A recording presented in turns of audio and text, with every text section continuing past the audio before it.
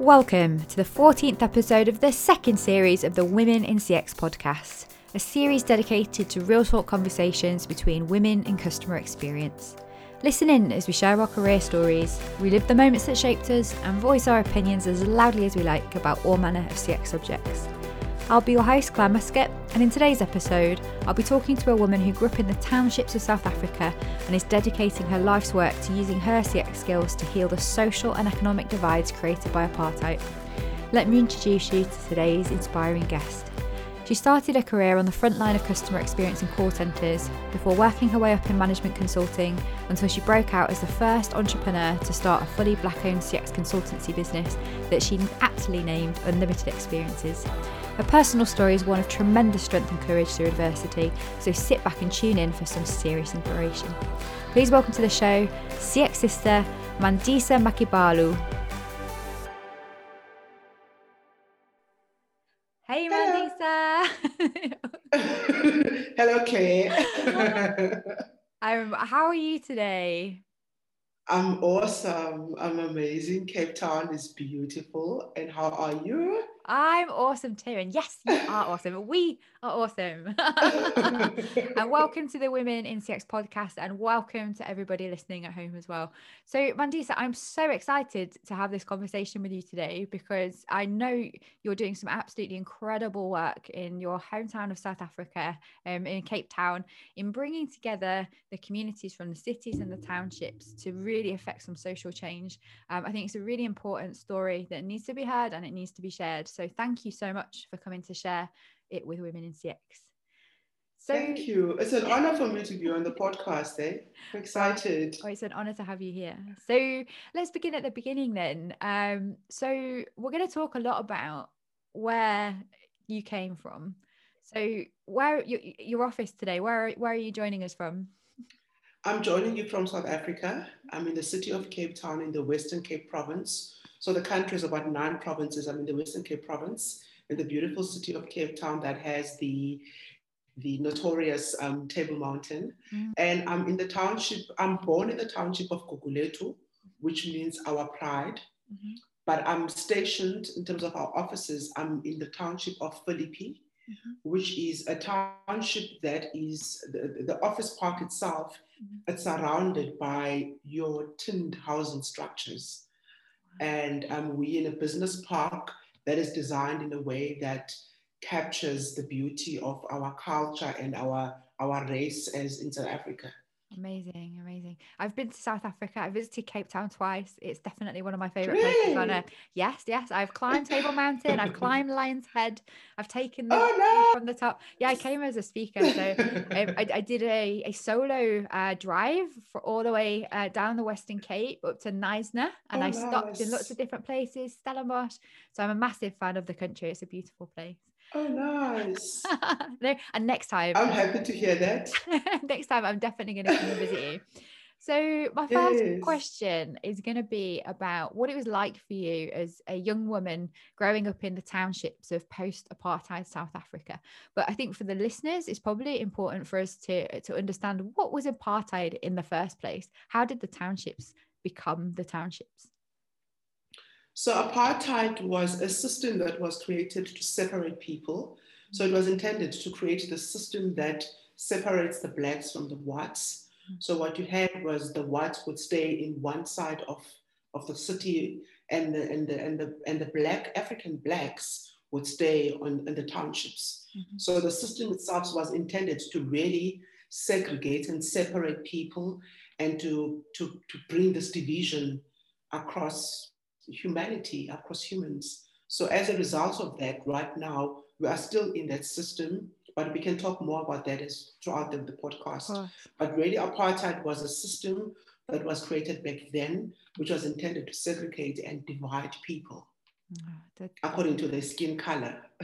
It's absolutely disgusting, isn't it, to think it wasn't that long ago either when Nelson Mandela was freed in the 1990s? 1994. Wow. Yeah. Such a recent time. So you're telling me about the beauty of the townships. I think you said the township you grew up in, the translation of the word means pride. Yeah, Yes, so I yes. know you're very proud of your heritage. So tell me what it was like as a young I, woman growing up in the township. it's it's who I am, it's my identity, Mhm. and it's the most humbling and the most beautiful. I'm sure you could probably say the same in terms of where you grew up as well. But for me, we have been brought up in a community of people where there's a term that's called umuntu ngumuntu kabantu, which means that I am because you are, and Oh, you are because I am. I love that. So we were brought up with with those principles in our culture, in the Black community. So we lived in houses that were very attached to one another. So there was no detachment. It was sometimes we call it like a train. So the way in which the train is designed, that's how the houses are. So there's no separation between the one house and the other house.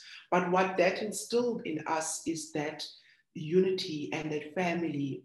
So if you lacked something, you would just stand across the fence and shout, "Can I have a spoon of salt? Can I have sugar? Can I have a slice of bread?" Yeah. So we had that. And there was nothing shunned upon in terms of asking your neighbor, because we were being brought up in a family and this homely setup. So for me, as a mother today and as a business owner, I am who I am because of where I grew up. And I'm this family-oriented person. I'm a person that loves unity and being amongst people because I grew up like that. I come from a family of 9, Wow. 7 brothers and 2 girls. I'm the second youngest. And we grew up in a big house. My dad had a family-owned business. So we had helpers at home all the time. The house was constantly busy. And we were the first house in our block to own a television set. So the entrepreneur in Mandisa actually kicked in at that time because when the guys came to watch programs, I would charge them a fee. I love that. So your entrepreneurial Mandisa started as a very young Yes. girl. Love it. And that's really how we grew up. On a Sunday. We had this big pot of food that was prepared, and everybody was there. I think the only time the house was ever quiet was when we were sleeping at night. But throughout the day, there was constant traffic. But that's the culture. There's this constant traffic and the constant movement. There's never a dull day or a quiet day. And that's how we grew up. And I love that. Even when I grew up and I moved to the city, and we can talk about that later on, but I found that it was so different to how I grew up because the structures in terms of the way the houses are being built, there's this separation between the houses. But I grew up in a space where there was this attachment. There was the next door, the neighbor, the neighbor, the neighbor. So it was beautiful growing up as a Black woman in the township. It sounds idyllic, and I was going to say actually, like that sense of attachedness rather than separation. Actually, not many people get that sense of community growing up. So it sounds like you were definitely on the right side of the. Yes, and you know what? Sorry to cut you there. You know what happened? As much as apartheid was intended to separate and segregate people, it actually worked in our favor. Yeah. Because it brought us together. Strengthen the There community. was homeliness, and now you have these mothers that are coming up from that kind of setup. So as much as racially we were separated, but for us as a Black community, we grew to love one another, and there was this unity that nobody could break even today. Yeah. And what about the expectation for young women in the townships? What was that like? Were women supposed to grow up and be entrepreneurs like you? I would say yes, Yeah. but as a Black community, and this is something that this is the stereotypes that I'm trying to break as a businesswoman today. There were these so-called Black businesses. So if you set up a business as a Black person, it's either you were doing hair, you were selling food, or you would, what's the other one? So you're cutting hair, you're selling food. So there's this traditional or setups that were created as for the Black community. So if you had a business, it was only limited to those things. Wow. And that's how people grew up. It's either you were selling meat, or you were selling food, you prepare food at home, or you were cutting hair, you plaiting people's hair, or you have a barber. That's all that we did. That was done at the time. But there's been this evolution now, and there's your consultants today, like Mandisa Makubalo, which you wouldn't have found back in the days. Yeah, amazing. And it was, you created the first Black-owned CX consulting practice in South Africa, right?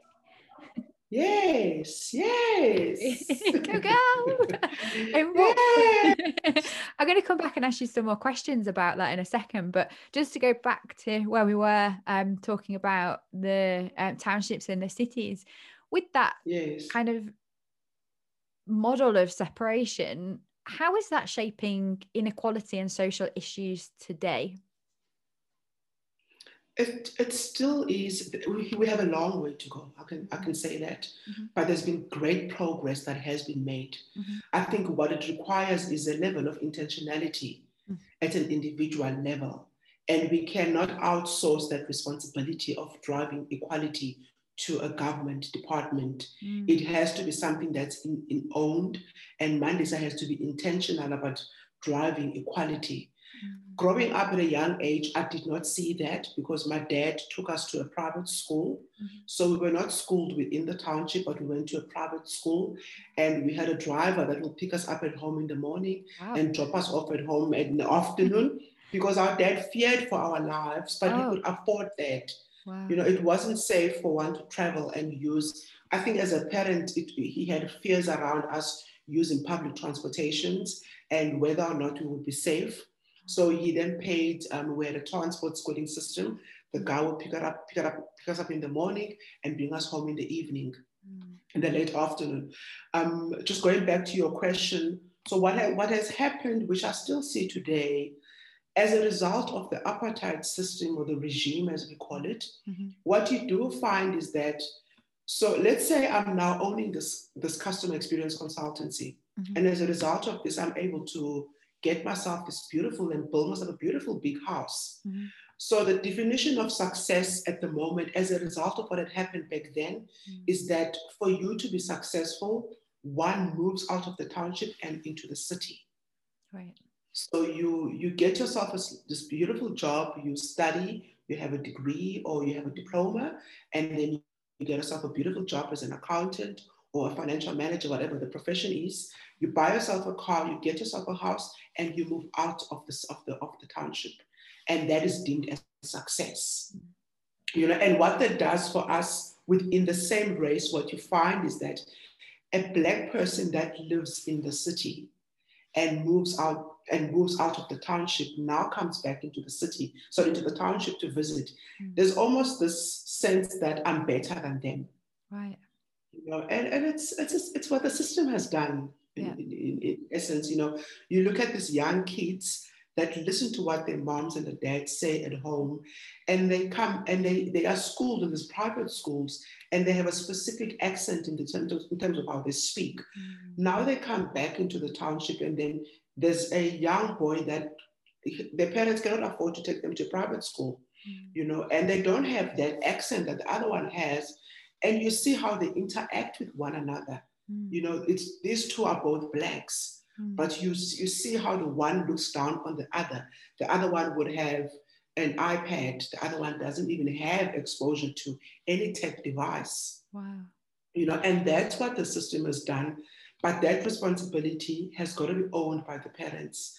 It's got to be owned by Mandisa. It cannot be outsourced to anybody. Yeah. So as a result of what happened back then, you still find that there's this inequality amongst us within the same race. And it's quite bad. So but I can also say, yes. So sorry, just so to kind of play that back. So what's been created is a kind of social inequality based on economic status.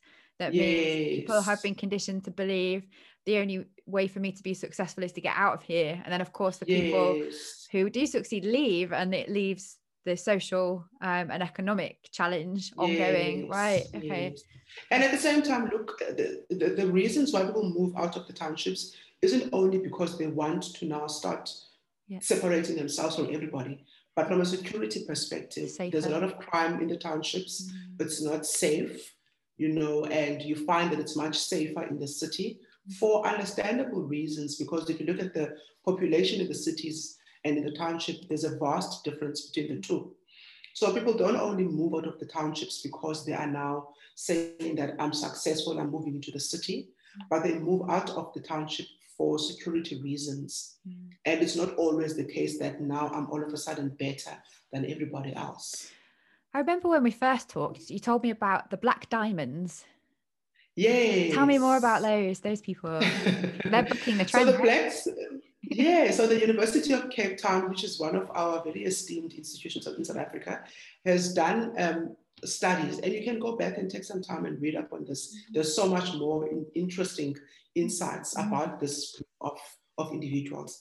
But they are between the ages, I think it's between the ages of 25 to 35. I might be wrong. And they are your Mandisas, I would say, although I'm outside of 35 years old, but they are your graduates, and they hold quite senior positions in corporates. They earn salary, and they have this massive contribution that they make towards the country's gross domestic product and the total consumer spending of the country. They have a massive percentage that they make towards that.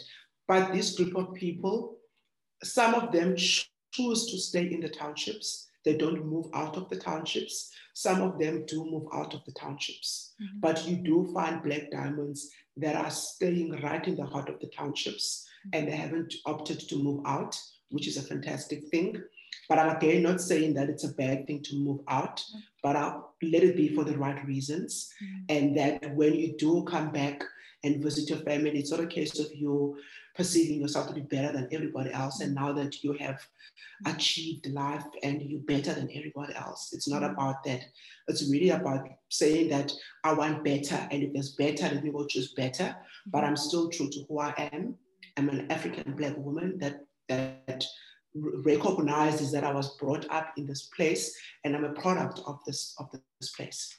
It sounds like there's a real sense of giving back for you, and also some of the people that choose to stay in the townships, I'm sure, to provide excellent role models for the next generations coming up. Yes. So I think I'd just really love to understand a bit more about the challenges you faced in, I guess, kind of breaking through the stereotype and setting up the first Black-owned CX consulting practice. What was that journey like for you? It's the most beautiful journey. I've had a lot of challenges, I would say. But what had happened is, it started off at a time when I had lost my job. The previous company I had worked for had liquidated. So I actually I was laid off before the company liquidated. And here I was, very senior, head of department in this consulting firm. And then I lose my job. And then at the time I was staying in the city. And when my choice to move to the city was again for security reasons, but not because now all of a sudden I'm now trying to deem myself as successful than anybody else. So at the time then, when I lost my job, I lost my house, I lost my car, I had to move out of the city and go back to the township.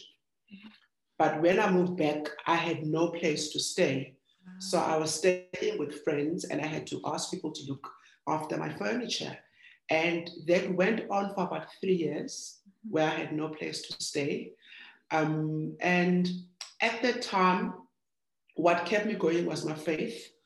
I'm a very strong believer. I have an intimate relationship with God. So what kept me going was I had this peace that still I have today. In the midst of whatever happens, I have this peace that just surpasses all understanding. And a lot of the time, people would tend to ask me, Mandisa, it's like you're in your own space. But I have this peace inside and this knowing that I'm okay and I'm not my circumstances. It was difficult though for my daughter and my 75-year-old mom, who had to go and stay with a friend, and my daughter had to go and stay with me with a friend.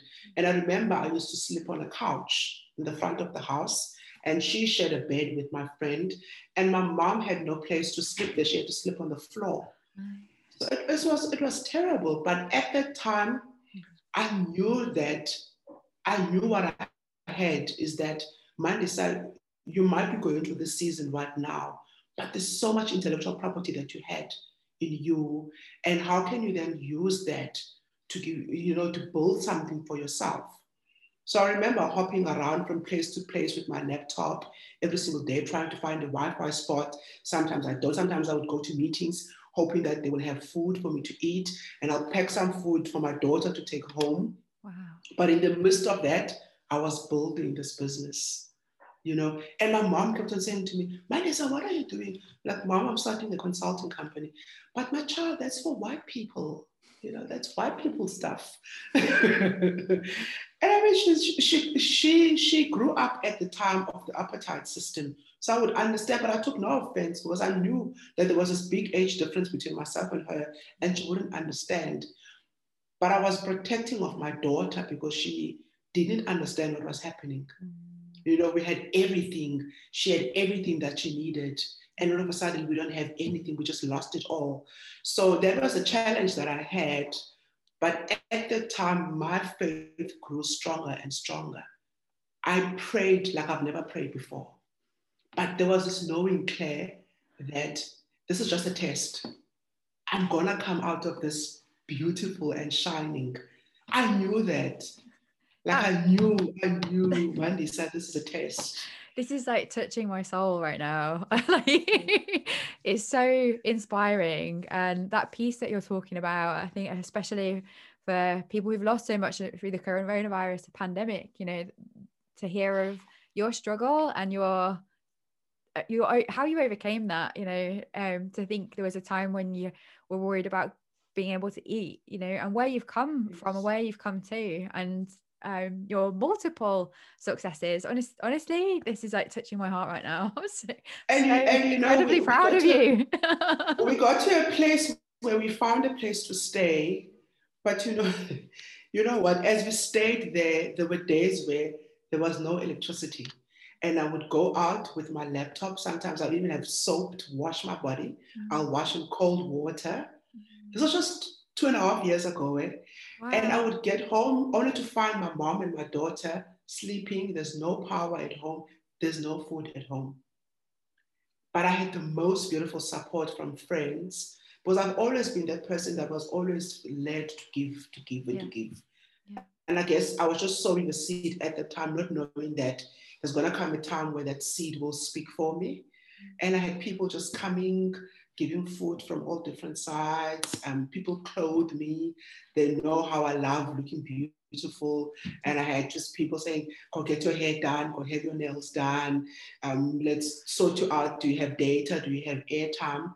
But in that time, even up until today, when we stayed in a one-room home, so we actually moved out of that structure care in December last year, 2020.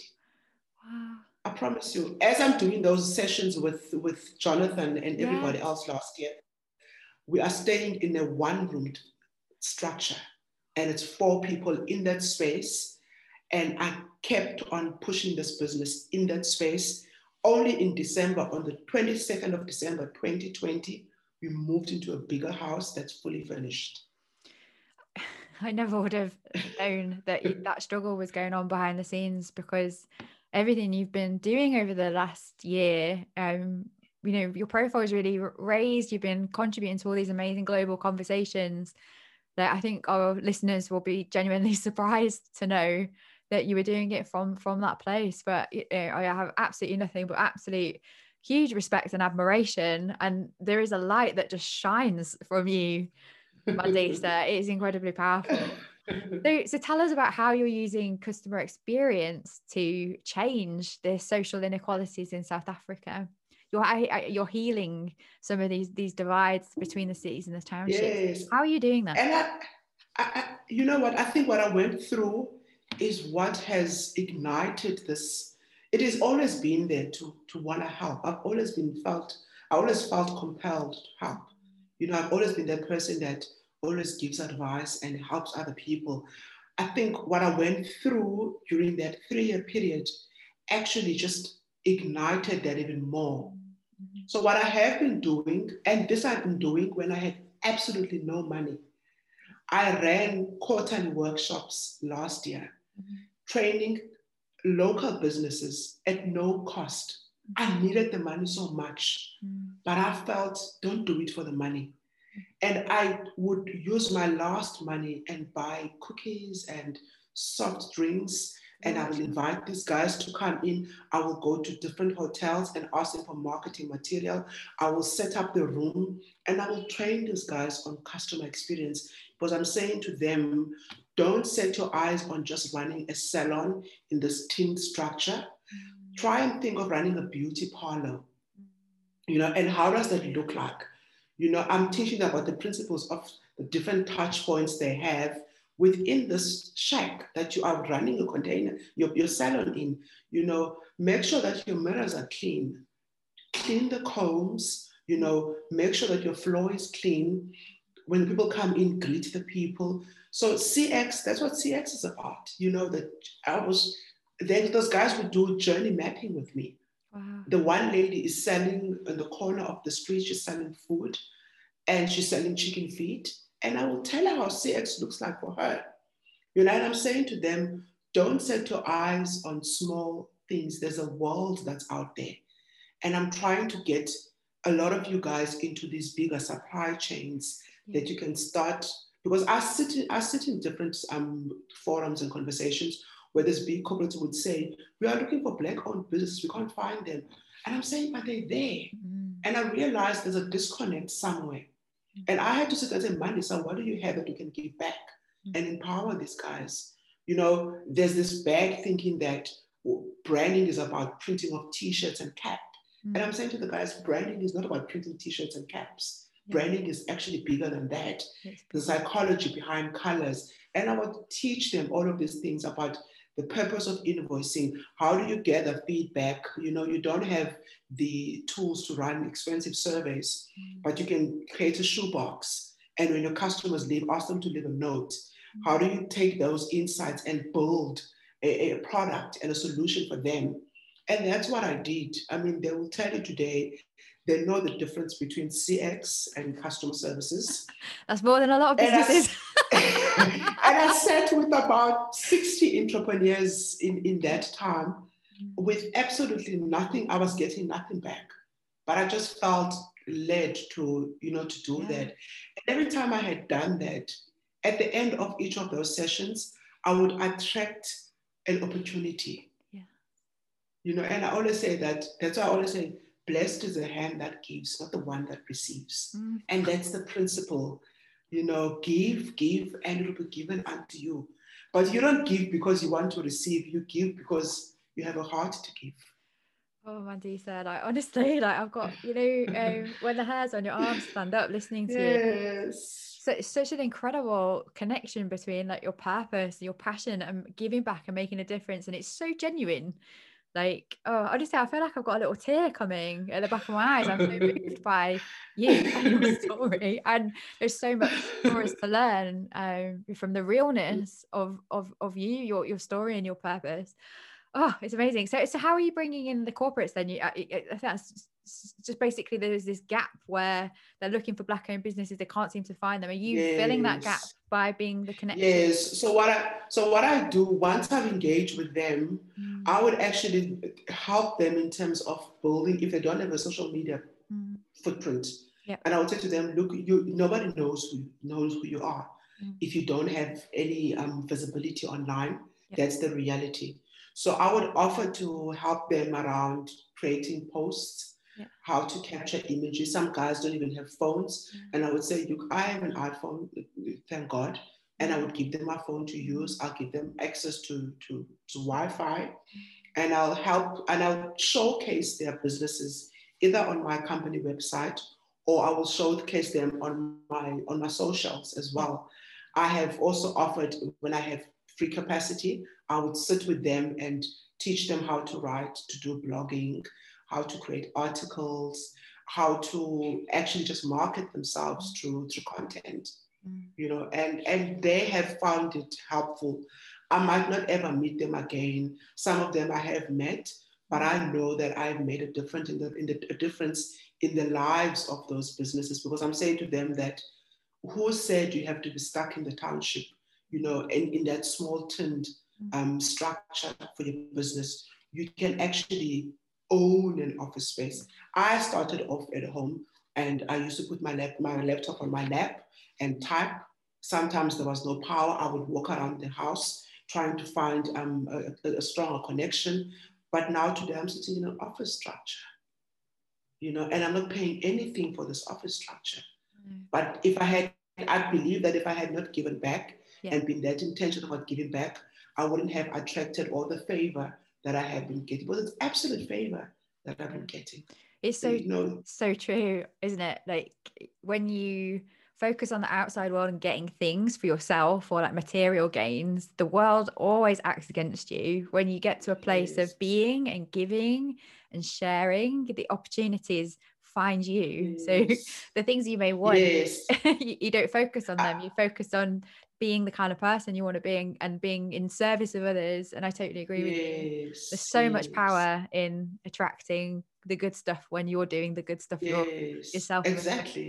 Love it. So my final question really is about how do you think you can support more women in historically disadvantaged communities to achieve social and economic mobility? You've talked a lot about creating workshops and free training. Is there anything else that you'd add about supporting women to rise up? I think, what happens, and it's something I share with my, I get quite emotional, I think because there was a reason why God allowed me to walk through that season. Because if I had not gone through that season, I probably wouldn't have this heart that I have. It's been there, but now it's at a different level. I'll be quite honest. And it is as a result of what I went through. And as a result of that, I want to say to other women that have been through the corporate space that you don't always have to give people money, just give them yourself. I know that my daughter has the luxury of having me to hold her hand. Some young people don't have that. Last year, Claire, in 2018, I got to train a group of 25, 18 and 16 to 18-year-olds. I realized then that what we see is manifestation of a deeper problem. I'll give you an example. I had a young boy in that group. I remember giving them an exercise to do, and I said to them, these are strength cards. So pick up a card with the name that depicts your strengths and your areas of development. And these guys were struggling to find their strengths. And I observed them. And these guys would walk from home to come to this program. And they had no means to get here. And this one boy says, as he's standing in the front, that he doesn't believe in forgiveness. And everybody else started judging him. And I said, and I knew there was something deep. And I asked him, talk to me, why is that? This young boy says he lost his mom at the age of 5. After his mom died, his dad passed away at the age of 6. And after his dad passed away, his aunts and uncles took him in, but they abused him. And he had to leave this place and go live in the streets. And that's why he struggles with forgiveness. But if I had not taken the time to really unpack and understand, I would have judged that poor boy. Yeah, written him off. And after that program, he came to me and he said to me, thank you. Because he had given up hope that there are people that still believed in him. But his unforgiveness was framed by a lot of things that he did not ask for, nor did he deserve. So I always say to women that are in my position, you don't have to give money back to people. There is so much of you that you can give back. But we have to hold these kids by hand and walk with them. And I do this all the time. My daughter gets tired of me sometimes because I'm always giving pep talks to her friends. But I'm also invited to different graduation ceremonies at different institutions here where I go and speak to the youth. I share my story with them. And I think I've seen that it hits home, Yeah. and it carries much more weight, because I come from the township. I grew up here, and I'm occupying international spaces, and they see that it can be done. And the fact that I did this at a time where I had absolutely nothing to my name besides Mandisa. And I say to them, you are not where you grew up. I did it. There were times at home where it would be pouring and the rain would come in, and I would have to pick out water from the house. But I will get dressed, get up, and walk out of that house and go fight for what I want. So that message really resonates with all of them in such a way that these institutions keep on saying they just want you, they don't want anyone else. And I guess that's why God had allowed me to go through that, so that I can be that healing oil to all these young people. And that's why I'm so passionate about the township setup. I believe that I can only give back here and nowhere else. And so that's Mandisa, yes. Oh, wow, Mandisa. Honestly, this has been the most moving episode I've ever recorded. Like, just reflecting back on all of your story, your personal story. I mean, for anybody listening, it really seriously puts into perspective our struggles. And you wore yours like a warrior, with the absolute faith that there's something was going to come from it. And you're living proof that continuing to follow the path, the right path, the path of giving back, is having such a huge impact on the world. I don't think many people can stand back and look and say that they have achieved as much as you. So I'm absolutely so thankful that you came and you shared this with me today, and you shared it with our listeners. And you've also really got me thinking. I'd love to have you on board as a consultant for the women in CX community, to think about how we can make sure that what we're creating is accessible to women who perhaps don't have the access to pay for a membership. How can we make sure this is available to people who really need it too? So we can have a conversation about this afterwards, but just honestly, like I feel like this light that you've shared is filled my heart as well. So all the way over there in South Africa, that Mandisa power is here with me right now. So thank you for coming on the show, and thank you for everybody listening and watching along as well too. And we'll see you all next week. Thank you, Mandisa. Bye-bye. Thank you, Claire. Bye. Thanks for listening to the Women in CX podcast with me, Clare Muscutt. If you enjoyed the show, please drop us a like, subscribe, and leave a review on whichever platform you're listening or watching on. And if you want to know more, please join us at womenincx.community and follow the Women in CX page on LinkedIn. Join us again next week, where I'll be talking to a woman in CX about investing in yourself, CX in FM and IoT, and her journey to becoming a Chief Experience Officer. See you all next week.